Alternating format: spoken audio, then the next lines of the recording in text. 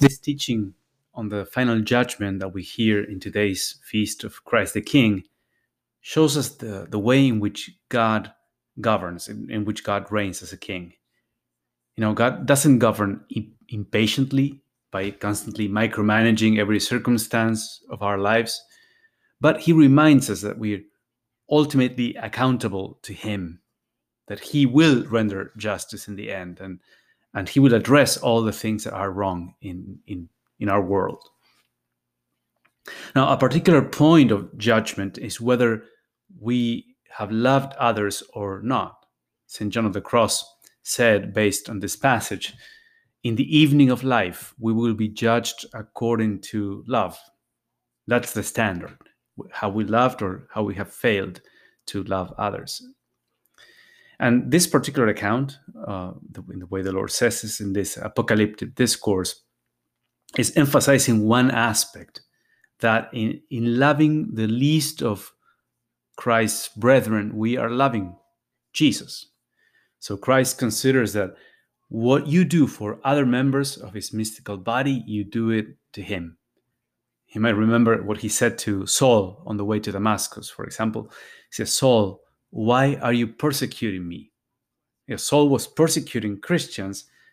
And again, whatever someone does to his disciples, it's done unto Jesus himself. So that's the special emphasis of this passage. You always obviously want to interpret it also in the light of other passages in the New Testament. For example, that there is a commandment to honor father and mother, and we all have a special responsibility over those directly entrusted to us. At the same time, we have the parable of the Good Samaritan.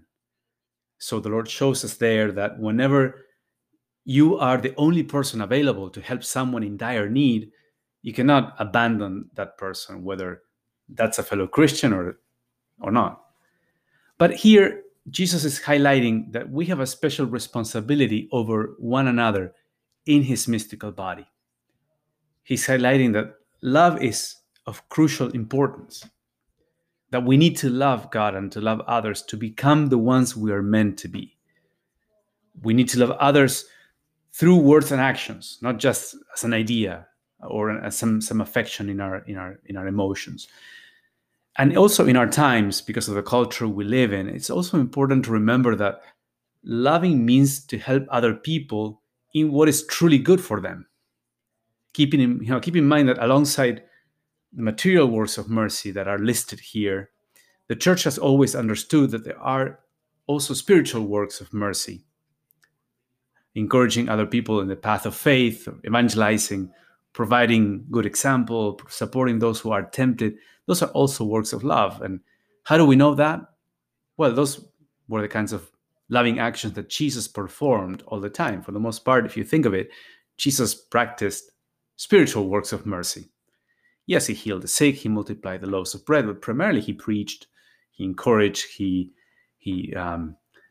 called people to faith. So obviously he's thinking of both kinds of love. So now bringing it to your own reality, to your own daily life, in what ways is the Lord encouraging you to love other people around you? For this meditation, you can take these 2 steps. Think of concrete loving actions you could do for others this week, and imagine the Lord acknowledging that in the end, on the final day, all that you did for him in loving those people.